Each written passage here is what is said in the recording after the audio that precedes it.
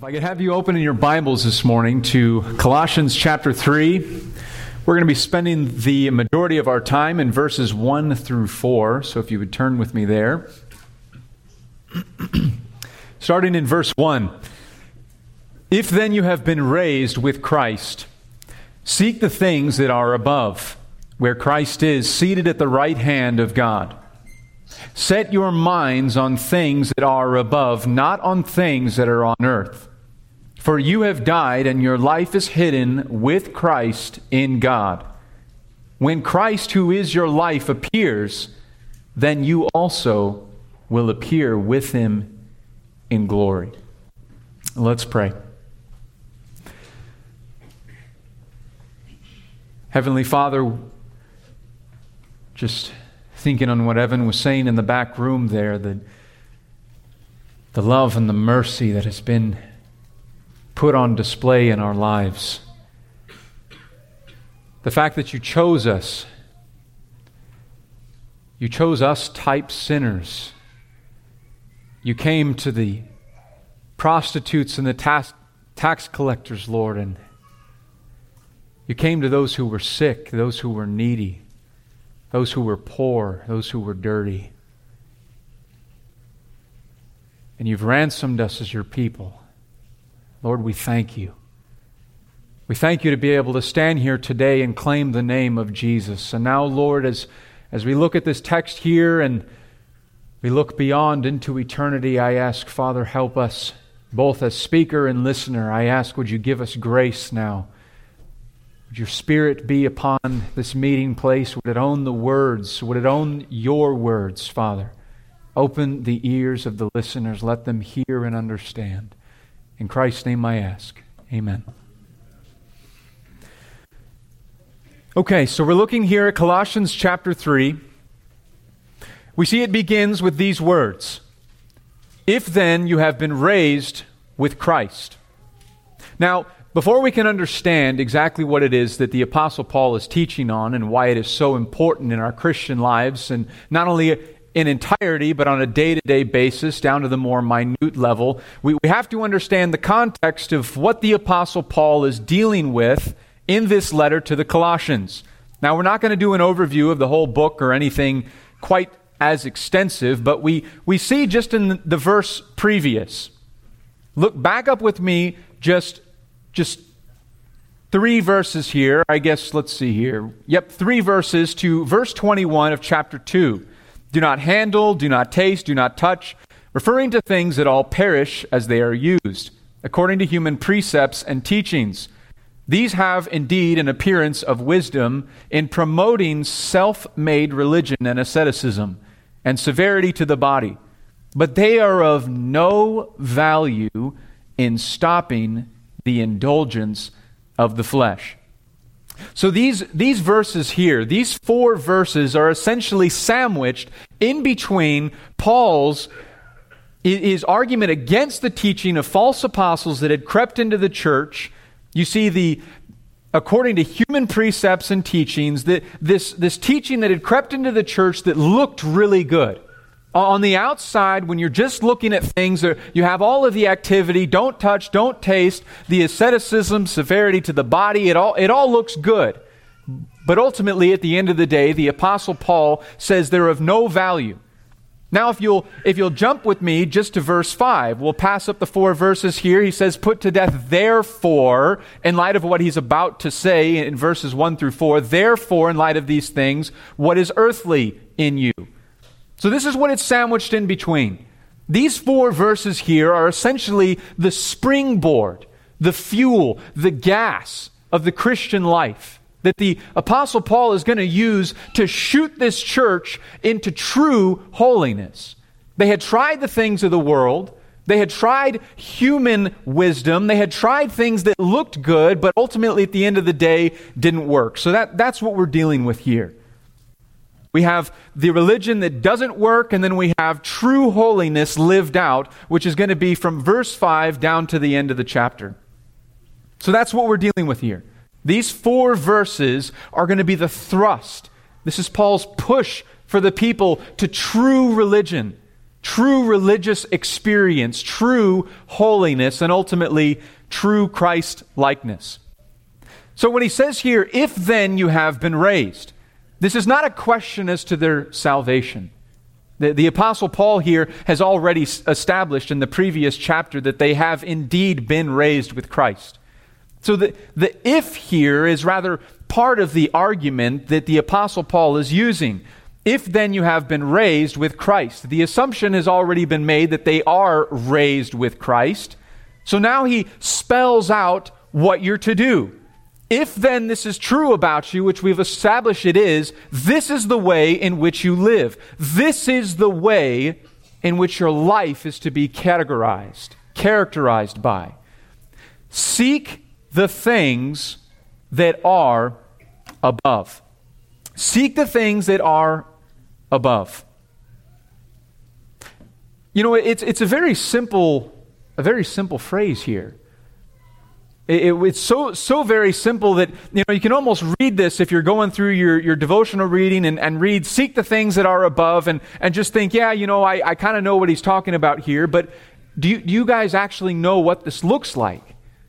When we read the words of the Apostle Paul, when he commands this, seek the things that are above, do we actually know what he's talking about? Are we able to leave this place today and say, yes, I know what he means, I know what he's looking for, and I know how to apply this to our lives? That's something we need to be very, very clear about. So we see here things that are above. This is what he's calling us to seek. Seek the things that are above. Now, the word above is not a word that's foreign to us. This isn't something that requires a whole lot of definition. But the word above is a relative term because it changes based upon the environment. I think you would all understand what I mean if I were to say that the ceiling is above me right now at this very moment. But that immediately changes if I go and I grab a ladder and I climb on the roof. All of a sudden I am above the ceiling. I am above the roof. So it changes based upon the context and the reference point. And so here, the Apostle Paul is very specific in choosing his terms. Seek the things that are above. Now he's going to qualify it for us. He's going to give us the reference point and the context. Where Christ is, seated at the right hand of God. Seated at the right hand of God. So the context is where God is, and the reference point is Jesus Christ seated on the throne. Seated on the throne. So now when you're using the terminology, when you're using the wordage that the Apostle Paul chooses to word here, the things that are above, when your reference point is the thing that is the highest, there's nothing farther above. There's nothing higher than Christ on the throne. There is nothing more supreme. There is nothing towering above Jesus Christ and Him ruling and reigning. This is what the Apostle Paul gets our eyes on. This is the focus. You're going to seek the things there, the highest things possible. We see back in chapter 1 that the word preeminent is used in description of our Lord Jesus Christ.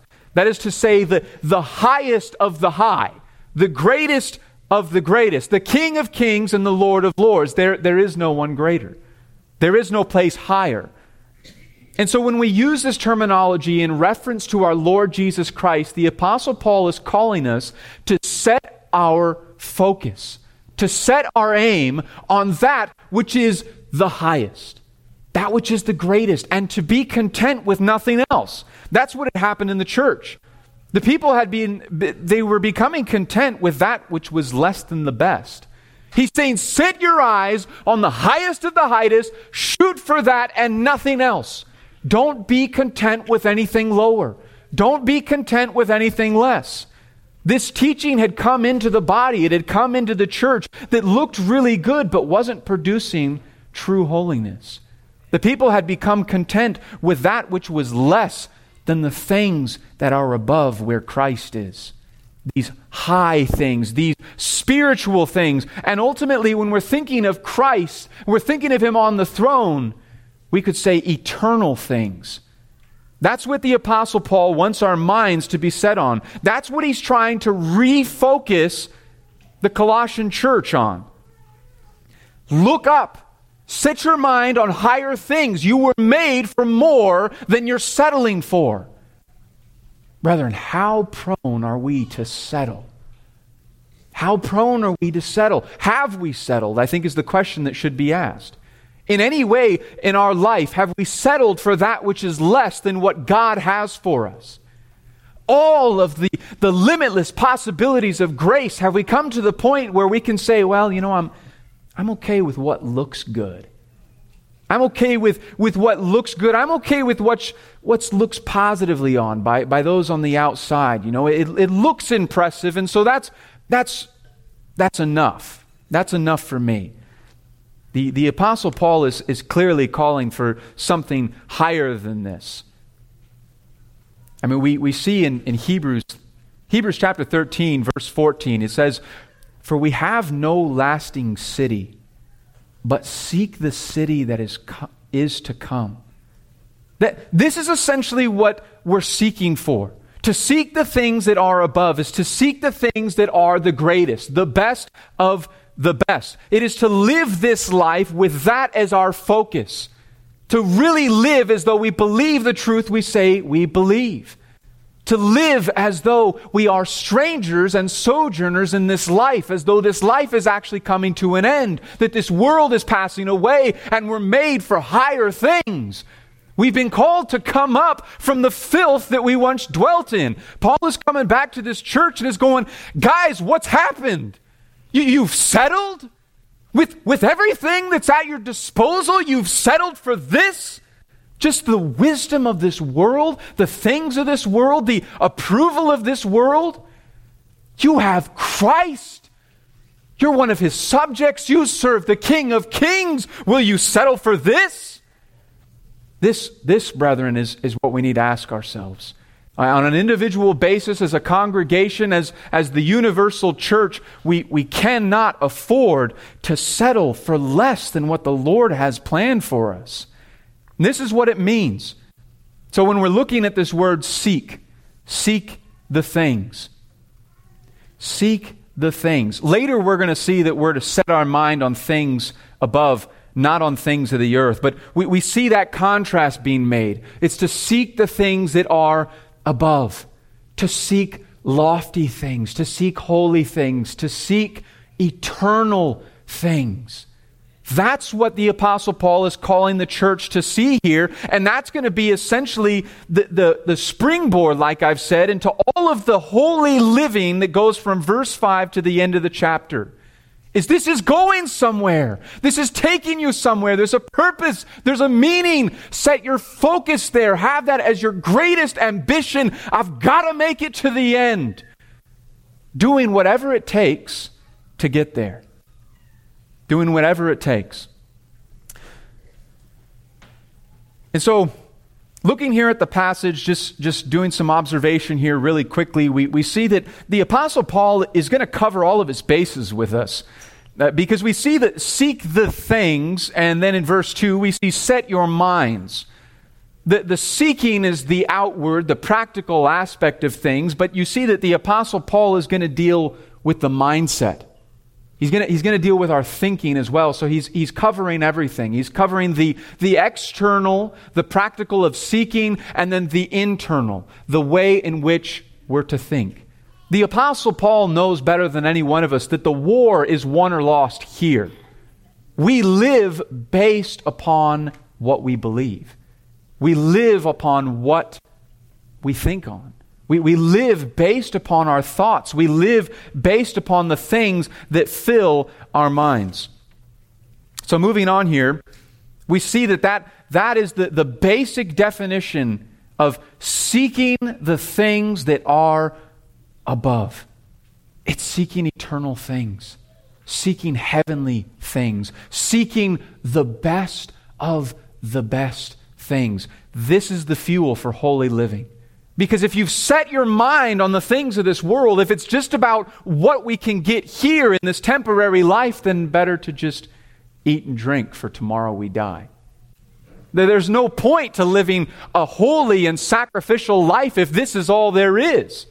And so you're going to see later that in verse 4, Paul points once again even more so to eternity and ultimately to our Lord's return, ushering in that final last step into eternity. But let's move along before we get there. Let's see, I think I turned back a page. Yeah.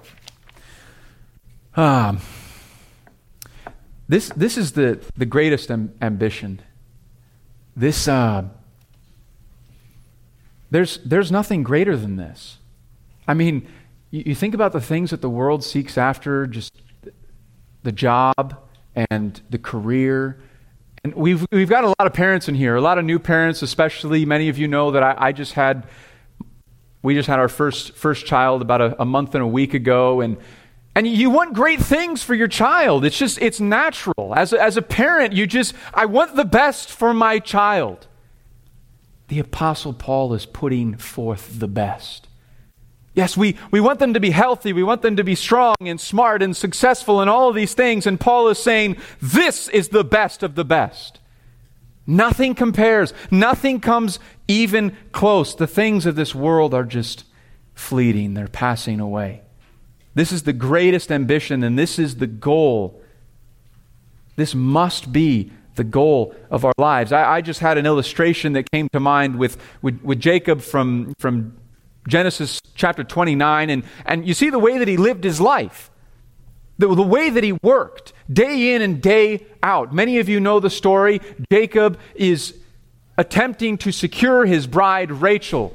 Her father says, work 7 years. And so he's working, blood, sweat, and tears every day. He's working himself to the bone. And yet it says it felt to him as just a few days. 7 years, just as a few days, because he was locked in on the prize. He had his eyes on the prize. He was focused on what was out on the horizon. And because of that, that led to the life he lived. This is going to be the exact same thing, the exact format that the Apostle Paul is going to be setting forth for us, especially there in verse 4 that we'll get to in a moment. Every day with our eyes set upon the prize, filling our thoughts, filling our minds, seeking the things that are best. Even doing away with that which is good for that which is best. And I mean, you think about just that illustration there that God has put for us in Scripture. Who really has the better deal here? You've got Jacob, who, obviously we know after the first 7 years, he gets kind of swindled out of Rachel, who he really wanted, and so he works another 7 years, and then he finally gets Rachel, and then they all grow old and they die. Who's really got it better? We've got this one life will soon be past, and then Christ is ours forevermore. We have so much more to look forward to, brethren. But before we move on to that, before we move on to the rest of Paul's argument here, we see verse 1, if then you have been raised with Christ, seek the things that are above, where Christ is, seated at the right hand of God. Brethren, I think it is so important to note the fact that this is the mode he wants us to focus on. This is the mode of our Lord Jesus Christ that he wants our eyes on. It's Jesus Christ, high and lifted up, seated on the throne, reigning supreme. This is what he wants our thoughts to be focused on. And it's interesting because there are different ways in which Christ is represented. We see him as the shepherd in Scripture. We see him even as a sheep in Scripture. There are different ways in which this could be done. I think the question should be asked, why Christ on the throne? When the Apostle Paul is seeking to motivate a church to live a holy and Christ-like life in light of eternity, in light of eternal matters, why Christ on the throne? Any ideas? Might sound like a trick question, but it's actually very simple.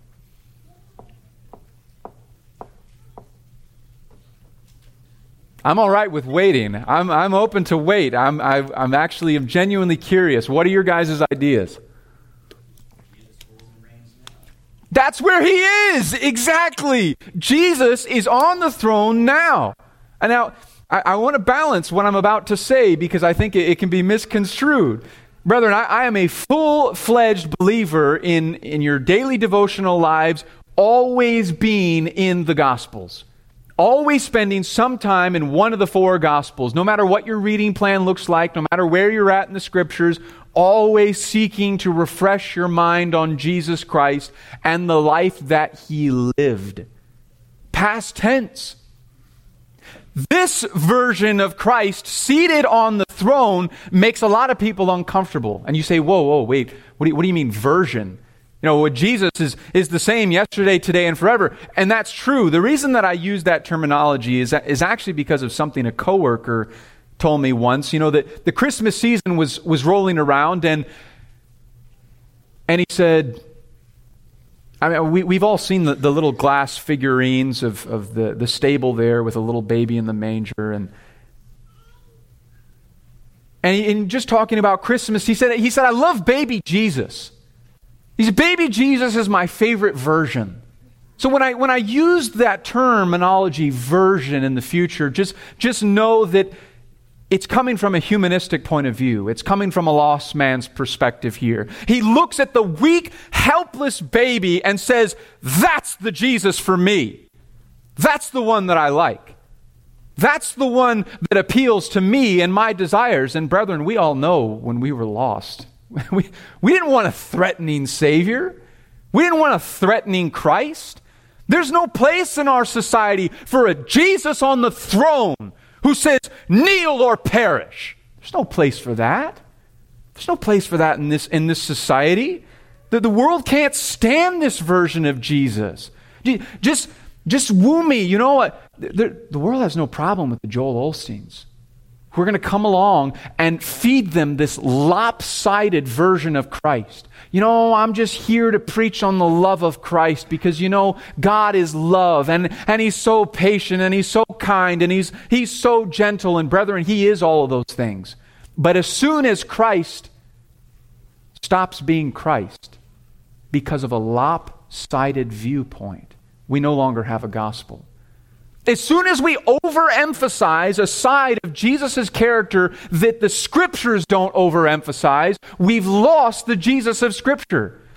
Brethren, I love to hear about the love of Jesus. I don't want anybody thinking that we've got to just be constantly afraid and in fear and trembling. That's not the point. The point is that we have to have balance. The point is that we have to have balance, and the fact of the matter is that Jesus is no longer that baby. As much as that needed to happen for the grand plan of salvation, Jesus is no longer on the cross. He's no longer in this world in the sense that he was in his 30-year ministry here, or the 3 years, his 30-year life. He's no longer trudging around with the disciples. He's no longer debating with the Pharisees. That's over. That's done. It was needful. It was necessary, and we don't want to ever forget it. That's why we continually have the Lord's Supper. But that's not where he is anymore. That's not where Jesus is. This is Jesus. This is the current, the present Jesus, though the same yesterday, today, and forever, for sure, without a doubt. This is the Jesus. Jesus here, seated on the throne. This is the Jesus that sadly so many churches in the West feel they need to apologize for. They need to make excuses for. Maybe, just round off some of those harsh edges. We'll preach the love and we'll preach the compassion, but there's some stuff over here that we just got to kind of hide away. It's a little embarrassing, just the way this Christ is offensive. This Christ on his throne. We can't have that. We need Jesus, being interrogated. We need Jesus being. We need that version. We need that version. And we live in a day and age that just breeds this way of thinking. The people care more about how you say something than whether or not what you say is actually true. They care more about how what you say makes them feel than whether or not it's biblical. That is not a problem the Apostle Paul has, and that's not a problem that our Lord Jesus has. Don't step on my toes. Don't ruffle my feathers. Don't say anything that's going to make me uncomfortable. There's no place for this ultimatum kind of Christianity, this kind of black and white, in or out. I'm good. I'm making it. I mean, can you guys imagine if Jesus walked the earth again in this day and age? Can you guys imagine what that would be like to watch? I mean, not even to mention the stuff that he says in Revelation. In this day and age, it's all about, kindness and compassion and be gentle. And then we look over and Jesus said, I'm going to spew you out of my mouth because of your lukewarmness. And it's like, Jesus, you can't say that. That's not kind. That's not gentle. Jesus, you can't make ultimatums. I read an article about how in a relationship, ultimatums are toxic the other day. Obviously, it was a secular artist who was writing about how you're in a toxic relationship if your spouse gives you ultimatums. It's this way or this way. Choose. You're either in or you're out. You can't do that. It's all about compromise, and it's all about finding a way to reason with one another. And I'm not saying necessarily that you should bring that into a relationship, but I'm using that as an illustration here about who this one is that's on the throne. This is the thrust. This is the force. When we're thinking about the things above, you don't ever miss the fact that it's to be the things where Christ is seated at the right hand of God. Let me give you just a few more examples here of Jesus and his ministry here on earth. You have the example of Peter. You have the example of Peter, and you know the account there in Matthew 16 where Jesus has just got done telling them that I'm going to go and I'm going to have to suffer many things, and Peter comes along and says, Jesus, that doesn't work.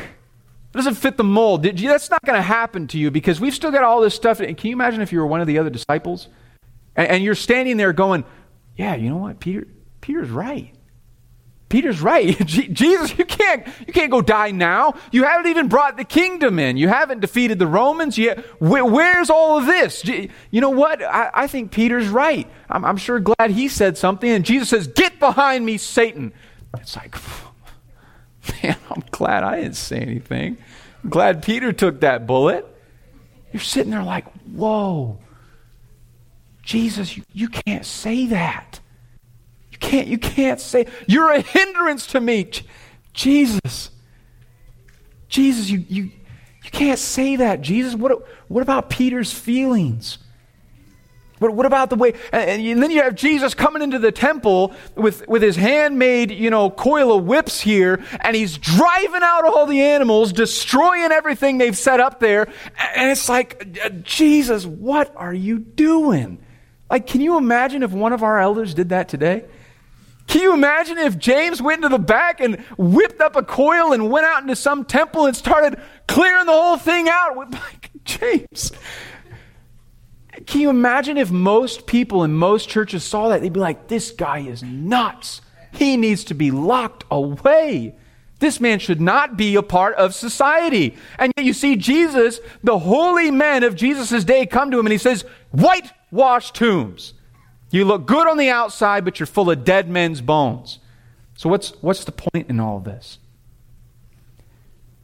Brethren, aren't you glad that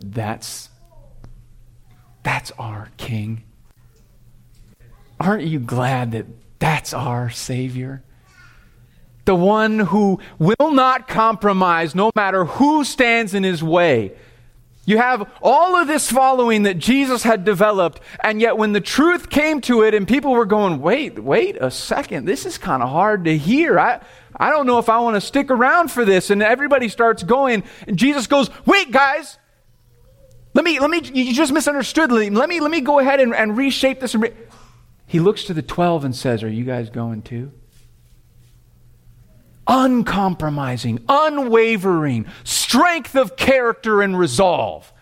Jesus was going to walk this path even if he was the only one that walked it. And we see by the end, that's exactly what happened. But aren't you glad that Jesus isn't willing to budge?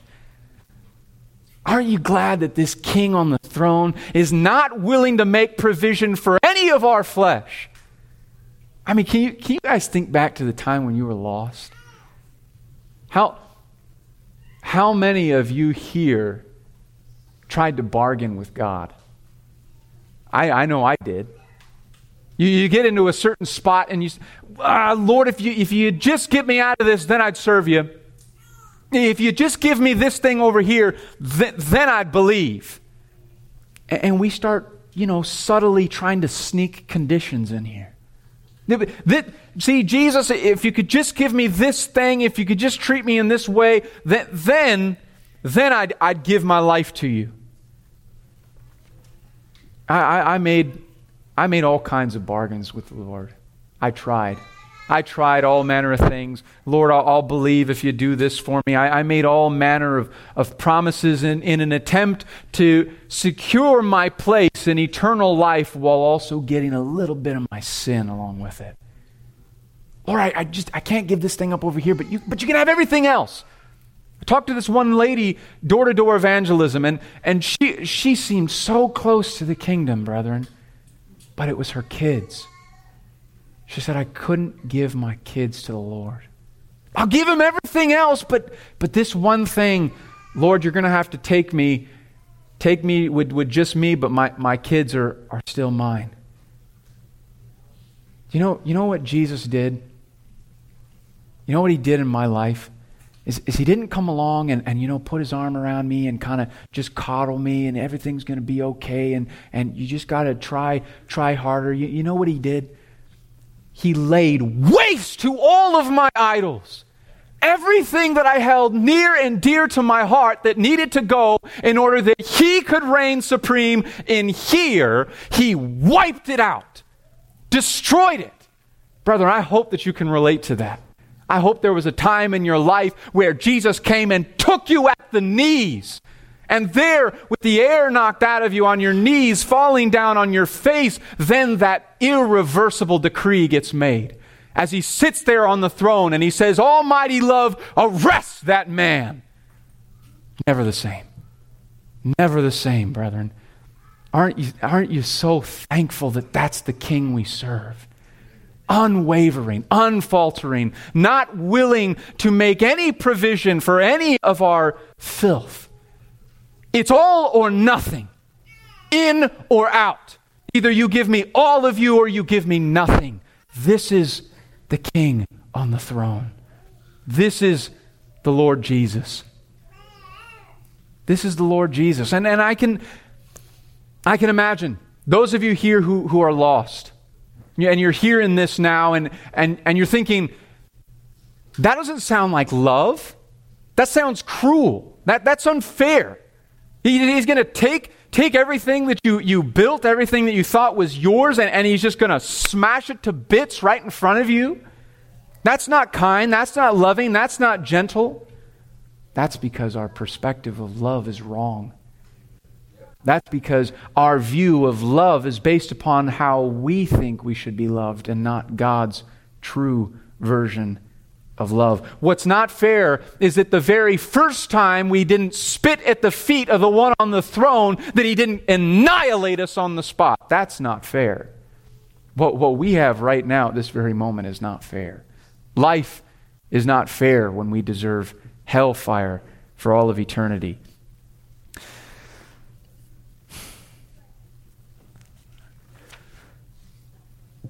So, moving along here, I mean, you see the emphasis here of our Lord Jesus Christ as the Apostle Paul is transitioning from the false religion to what true religion looks like. Seek the things that are above, where Christ is seated at the right hand of God. That's the fuel. That's the force of righteousness. The whole work of salvation now culminated with Jesus reigning on the throne. The victory that we know now is the victory that we find in Jesus. He conquered us that we now can know victory. And at the same time, the question has been raised, this term here, seated at the right hand of God. There's debate as to whether this means literally seated at the right hand of God, because the term often is referred to as power and authority and reverence and respect. But the two don't contradict one another. And so you see here that as Paul is about to give the motivating factor for a righteous living, he wants our eyes fixated upon an almighty Christ, seated and reigning right now at this very moment with an arm that is so long we could never get away from it. Seated on the throne, yes, but with a power so strong, he's still always with us, always near, always walking with us and talking with us along life's narrow way. So this is the Christ that Paul wants us to see as sitting on the throne. This is the one that he wants planted deep into our mind as we begin to seek the things that are above, seeking eternal things, living in light of eternity. So now let's move on to verse 2. We've got to move along here. Set your minds on things that are above. Really quickly, before we go any further, I want to impress upon you the responsibility of God. The responsibility of God that he places upon us with regards to this text. The Apostle Paul is very specific about the way that he words this, and his intention is to put the responsibility on us. We are responsible for obeying these two commands. Now, we're looking at this phrase, set your minds. Just to do a little bit of a word story with you. This word is phroneo. Obviously, we see it's an action, so we have the verb. We have it in the present active imperative. So we have the present. The present is for now. It's for right now. So you can say, while the present is called the present, this will always apply, and the present will always be the present, because as soon as it isn't, it is now the present. So this is always something that is commanded of us. It's in the active voice, which means that the subject of the phrase here is the one who's actually doing this, which is us. Set your minds. Set your minds upon things above. It is in the imperative, so it's a command just as sure, just as weighty as love the Lord your God, just as weighty as love your neighbor as yourself. Set your minds on things above. It's said in the second person plural. The second person is you. So once again, reiterating the voice of active. You are doing this. The command, you set your mind and you do it actively now and forevermore. In the second person is you all. So nobody escapes. You personally have this responsibility, and it is you all, encompassing everyone that Paul is talking to. If you are a Christian, this applies to you. This is not for the holy rollers. This is not for the Bible thumpers. This is not for the Spurgeons and just the Jonathan Edwards or the Jim Elliots. This is not something that's reserved simply for those that are going to go out and do great things for the Lord. That's not what's being said here. This is the basic of the basics. This is for everyone. Man, woman, and child, if you claim the name of Christ, if you have been raised, you are to set your minds on eternal things. You are to think in terms of heavenly matters. You are to set your mind upon spiritual things, and it's not an option. There are no exemptions. There are no ways around this, and it is at all times. This is something we have to work at. This is something we have to be intentional about. It's not something that happens by accident, and we see that in the next phrase. Set your minds on things that are above. Then he comes at us from the negative, not on things that are on the earth. Now, you only speak this way if there is a danger, an inclination toward the very thing that you're warning against. The Apostle Paul is a man just like any one of us. He knows the proneness to wander up here in the mind. He knows our proneness to wander. And brethren, farther than that, the Apostle Paul knows this is where the battle is won or lost for holy living. You wander here before you wander here. You wander in the mind before you wander in the hands, in the body, in the mouth. It'll always display the way that you're thinking. Your actions tell a tale about what your mind is set on. Now, to give an example of this, we have what we already alluded to from Matthew 16. We have the example of Peter. And Peter is there and he says what he says to the Lord. The Lord says, "Get behind me, Satan." He says, "You are a hindrance to me. For you are phroneo." He uses the exact same phrase that the Apostle Paul does here. You are not setting your mind upon the things of God. This is how weighty this is, brethren. As foundational and as fundamental as this is, the Apostle Peter became a hindrance to our Lord Jesus Christ because of what was happening here. That's how intentional we need to be. That's how resolved we need to be. That this is our responsibility to set and reset and reset and reset our mind upon heavenly things, high things, spiritual things, eternal things. That's our Lord's diagnosis. Peter, you went bad in the mind before you were bad in word, before you were bad in action. The mistake happened long before the word came up. It happened up in the mind. And brethren, I just want to appeal to you just on a human level here. I would argue that we are in far greater danger of this in our day and age than the Apostle Peter is, or was rather. We live in such an information-saturated age. Before you actually had to go to libraries. Now you have everything just on your phone. You have everything at just a touch, at just a search. I took a web development course back when I was working for, I won't mention the brother's name, but so I'm taking this course on web development. I'm taking this course, and they had, in this whole course, they had a section that was entirely dedicated to manipulating the eyes of your user. That was what this whole section was dedicated to, is that you're going to have this thing over here, and you're going to have it this color, and this shape, and in this way, and you're going to have this position here, and it's going to be flashing like that, and it's all for the sake of bringing their eyes here, exactly where you want them. If you can get their eyes, you can get their mind. If you can get their mind, a lot of times you can get their money. And that was the whole thought process behind this course, is we're here to make money. We're trying to build things in a way in which is going to appeal to people's attention. How to appeal to people's attention span. This is just the water in which we live. So if the fight was real for Peter, the fight is going to have to be especially real for us in this distraction-ridden age. And brethren, I know none of you here who are truly the Lord's wants to be a hindrance to God. I think very clearly, though, our Lord shows how that is a very real possibility based upon what fills our minds. Based upon what fills our minds. Not only are we a hindrance to God, but we end up being a hindrance to ourselves.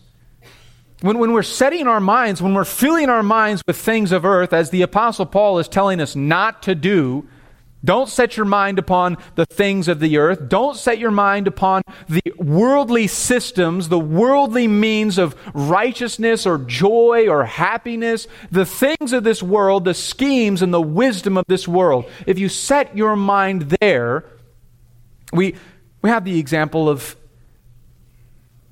the Apostle Paul, 2 Corinthians chapter 4. He says, so we do not lose heart.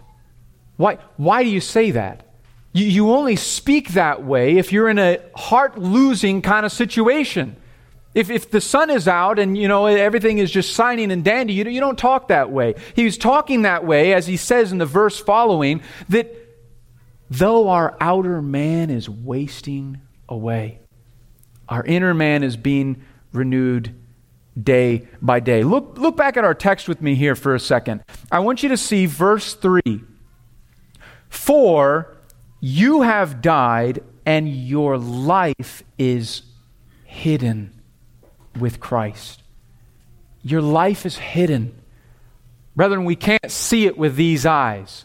It's hidden with Christ. Now, we're going to see later about how we're going to appear when Christ appears.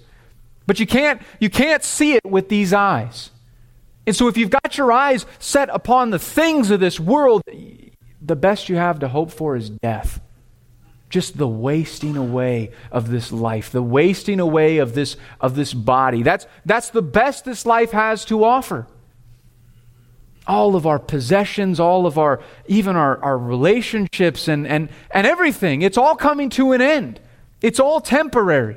The Apostle Paul tells us later in that text, looking to the things, not the things that we can see, but to the things that we can't see, to the things that are unseen. The things that are seen are temporary, but the things that are unseen are eternal.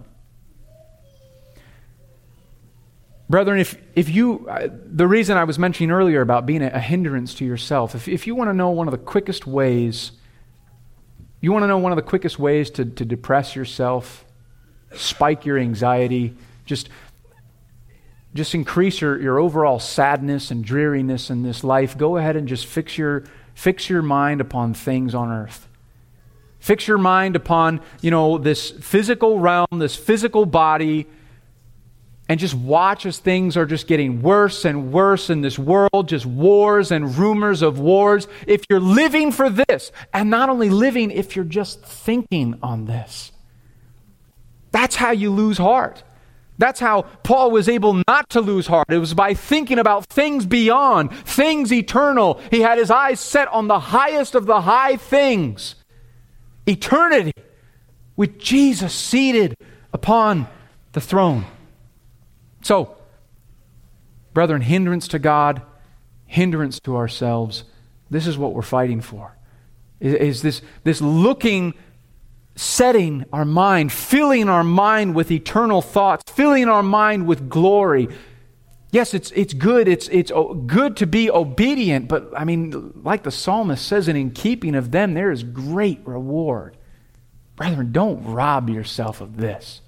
Don't rob yourself of being able to live the life truly as God meant us to live to the fullest extent, taking part of the highest of the high things, and instead being content with so much less, being focused upon the trivial things of this world that are just temporary and are passing away. So now let's move on to verse 4.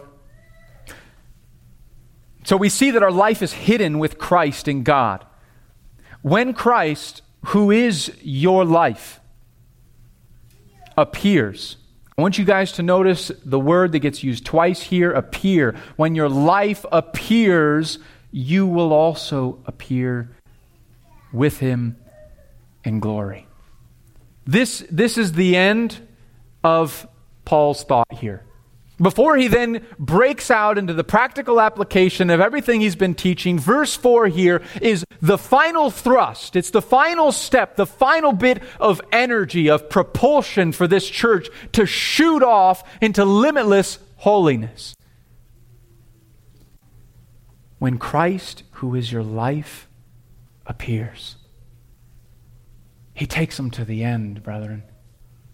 That's what the Apostle Paul said there in 2 Corinthians.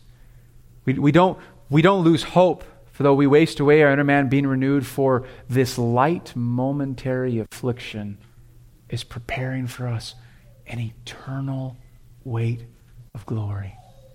That's what the Apostle Paul does here. When he's seeking to promote holy living, righteous living, Christ-like living, he takes people to the finish line. He takes people to the goal. He shows them the prize, and he says, "It's coming, guys. It's only a matter of time. We're going somewhere. This is leading someplace. It's not pointless. You're going to see verse 5, put to death. Put to death. There's death involved in this life. But it's not pointless. It's not meaningless. The trials, the hardships, the tribulations, the fire that we must suffer in order that we might be heirs and fellow heirs with Jesus Christ. That when He comes, we might be glorified with Him. It's taking us somewhere. There's an end. There's a goal. Paul takes the people after showing them, look guys, don't be content with the lesser things. Do whatever it takes to get there. And now set your eyes on the future. That's where you're headed. That's the motivation. How do you make the sacrifice? How does some guy like Evan pack up his life and move everything over to a country where they don't have running water? It's a waste. He was born in the richest country in the world. He ought to have the career and the job path and be making six figures and get the house and the white picket fence, right? Just live that soft life. It's meaningless. It's pointless. Paul says, in light of that day, it has eternal meaning. Totally meaningful. That's a meaningful life. You make the sacrifice now as you're looking to the future and you go, I'm going to be there. I'm going to be there. I'm going to see it with my own eyes. Brethren, does that still excite you? We come into this life and we're just so excited into the Christian life with everything now. Brethren, does that still set a fire in your breast? Does that still set a fire in your heart where you say, I'm going somewhere. This has meaning. The suffering that I'm enduring right now. Brethren, I know there are some of you who are suffering things right now. As much as I wish I could say, I know how you feel. I don't. Things that I can't even relate to. Things that are just out of my depth. And the enemy wants to come in and say it's meaningless. It's pointless. Just this suffering. Look at what God has you in. Look at where He has you. And the whole time Christ is like, it's only a matter of time. You're coming home. You're coming home. There's a finish. There's an end here. It doesn't last forever. We're going to finish here. Turn with me to the Gospel of John. We're going to look finally in closing just at what our Lord says. John chapter 14, a word for troubled hearts. Chapter 14, verse 1. Let not your hearts be troubled. Believe in God. Believe also in me. In my Father's house are many rooms. If it were not so, would I have told you that I go to prepare a place for you?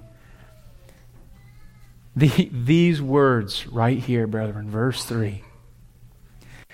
And if I go and prepare a place for you, I will come again. And I will take you to myself. Brethren, I know as men, perhaps it may be a little bit more difficult to enter into these words, perhaps like the women can. I think there's an advantage given there to a certain degree. Brethren, is there any more intimate verse in the Bible where this one on the throne looks down and put your name in here? He looks at you, and He looks at you, and He looks at you, and He says, I'm coming and I'm going to take you to myself. You're mine and I'm going to take you home. I'm coming back and I'm taking you to myself. I'm taking you to me. Oh, brethren, that's the fuel.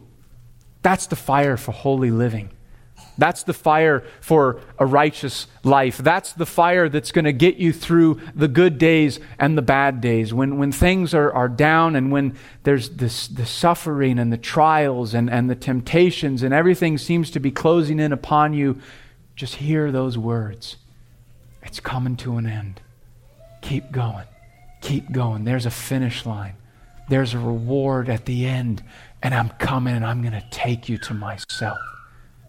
Brethren, do you ever lose yourself in thought thinking about that day? I mean, we're told there's going to be a day where every knee is going to bow and every tongue is going to confess. The Catholics, the Jehovah's Witnesses, the Mormons, the Muslims, the Buddhists, the Hindus, they'll all bow.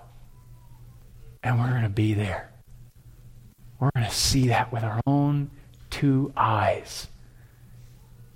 We're going to know what it's like to lay our face down at the feet of Jesus.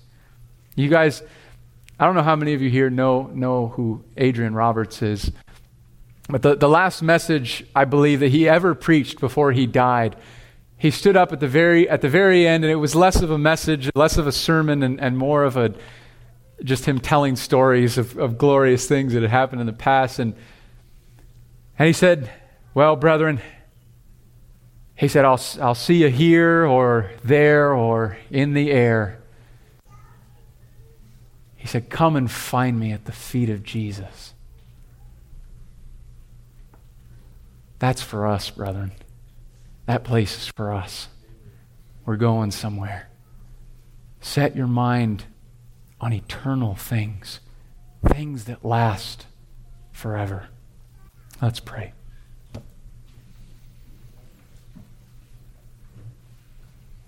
Heavenly Father,